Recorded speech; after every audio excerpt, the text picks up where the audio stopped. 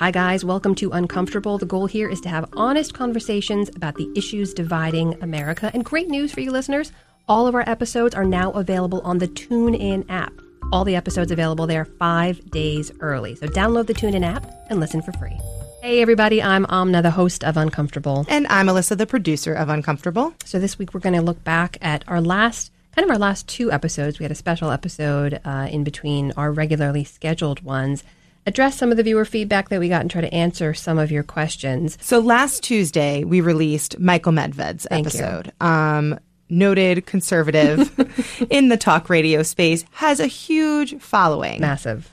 Enormous amount of people listen to him, tune in every single day.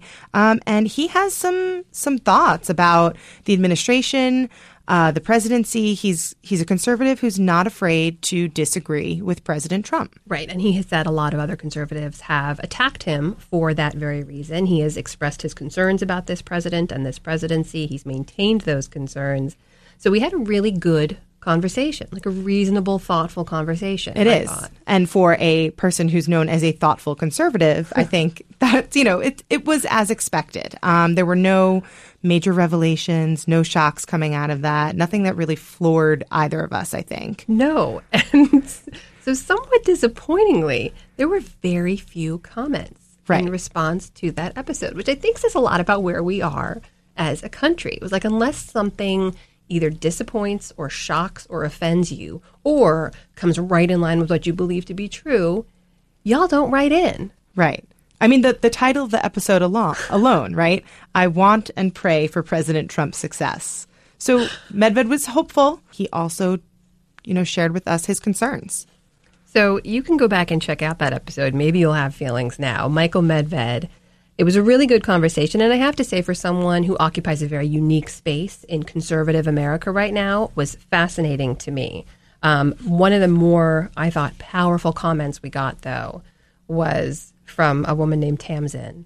Yes. Who wrote in to share that she, too, had never seen a single episode of Game of Thrones, which did come up in our conversation. And if for nothing else, you should tune in and listen to Michael Medved's interview with Amna, just to hear him describe our current political situation, liken it and ascribe it to Game of Thrones. Yes, twice. He did that twice in the episode. There you go, Michael Medved. So the other episode we taped last week was kind of something we personally, both of us felt very strongly adding to the schedule, was a conversation about the current or last week's current battle between the NFL players protesting on the sidelines during the national anthem, and some remarks that President Trump made. And you guys had a lot of feelings about this one, a lot of comments weighing in on both sides of the debate of this one, which is not unusual given the level of interest that we saw in this story last week. And I don't want to call it a story because it sounds kind of dismissive. There's obviously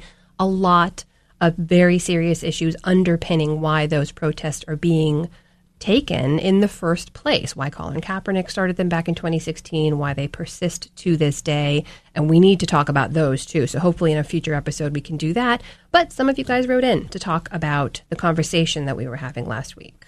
Also, we should mention last week's episode on this topic was an interview with Amna and Elsie Granderson on an ESPN anchor.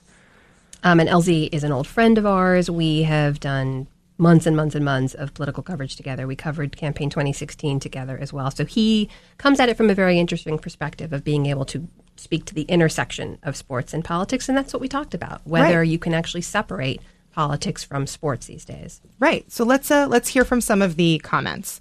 So one person wrote in, you don't watch NFL for the anthem. So if you don't like the kneeling, just ignore it like you do racism and police brutality.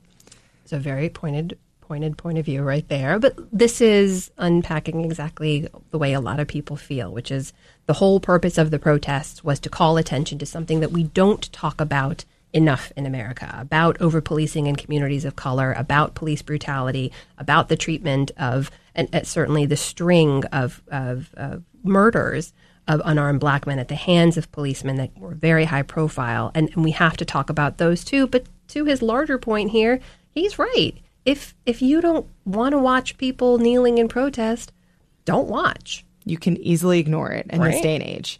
One other commenter wrote in, this is what it is about.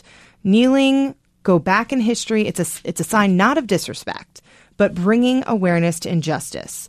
People need to know their history and stop saying it is disrespect to the flag. And this gets to the other point, right, which is that the criticism of the protest right off the bat was that it's disrespectful to the flag. And the counterpoint to that is they're not giving the middle finger to the flag. They're not turning their backs on the flag. They are choosing to say, I cannot stand in the way that I have been instructed to for this national anthem when I don't feel that this flag protects me as an American. And kneeling is not technically a sign of disrespect. Kneeling in a lot of cultures is actually a sign of respect. But this whole conversation has become about what's respectful and what is not, and not about what the protests are meant to represent in the first place. Right. And LZ's closing words to us last week, come this time next week, if we're still talking about who was kneeling and who wasn't kneeling and who supports what, we're not talking about the right conversation. Right. The conversation should be about the injustice that's happening in the world. Right. Okay. Can we do this last comment too? Oh, Real yeah, quick. sure. This was the other big piece of criticism we had was someone wrote in to say, quote, there are much more important issues than the NFL, Mr. President. You need to forget the NFL and pay attention to healthcare, the budget, all the floods and hurricanes, and much more. So next week, we have David Litt joining us. He is a former President Obama speechwriter, currently the head of Funny or Die's DC division. And he was, it was kind of a fun conversation because his whole memoir called Thanks Obama is all about his time as, by his own admission, a very unqualified, very young staffer who was, for a number of reasons and circumstances colliding, who found himself in that position of being able to write words for the President of the United States. And he was pretty funny about it. Absolutely. And he had some really, really interesting anecdotes that he shared about kind of his first time going in and being given a speech to write for President Obama, how he interacted with him, what the overall dynamics in the office and within the administration, how that was, playing out in real time. It was a really interesting perspective on Obama's time. It was. And also, by his own admission, he wasn't one of the power players. He wasn't in the inner circle. So he felt like he could be funny about it and share embarrassing stories and talk about what it was like to have a seat at the table without really being one of the key decision makers. But we, for a funny book, we talked about a lot of the other issues kind of surrounding his career and the way he got where he was. We talked about the idea of privilege. We talked about sexism in the White House. We talked about why one of the most celebrated recent White House speechwriting teams for America's first black president were all white males in the first administration, how that happened and came to be. He was very self-aware of that fact, too. He was. He said some pretty interesting things. Actually, take a listen to this one quick clip to our interview with David Litt. January 3rd, 2008, I was on a plane watching CNN on television, and it was the night of the Iowa caucuses, and there was nothing else on TV. And so I watched Barack Obama give his victory speech that night. And it really was one of those moments when you can feel your life do a 180. I mean, within 2 minutes, I was like, okay, whatever that person is doing, I want to be a part of that. And by the time we landed, I was one of those people that would not shut up about Barack Obama. And as you can see from the fact that I've written a book about it called Thanks Obama, I have stayed that way ever since. So there you go. That is David Litt coming up on the next episode of Uncomfortable. Hey guys, lots of new content coming at you, so be sure to keep checking back with us. Subscribe, rate, review. You can find us on Apple Podcasts. You can find us on TuneIn now. You can find us on Spotify, Stitcher, and of course, abcnews.com. Thanks for listening. Thank you for listening to Uncomfortable. Each of our episodes is now available on the TuneIn app. TuneIn is a free mobile audio app available across iOS, Android, and Windows. Download it for free today and listen to the latest episodes of Uncomfortable 5 days before they're released. You can also find us on Apple Podcasts, Spotify, Stitcher, and at abcnews.com. And if you like what we're doing, take a minute, leave us a rating and a quick review. It helps others to find these conversations, and we really just want to hear what you think. Plus, we have made it easy. Just click on the link in the description of this episode. And if you have an idea for a show topic or a guest, leave it in the reviews. Or you can tweet at me, at Nawazistan. That's NAWAZISTAN. Or use our hashtag UncomfortableTalk. Uncomfortable is a product of ABC News.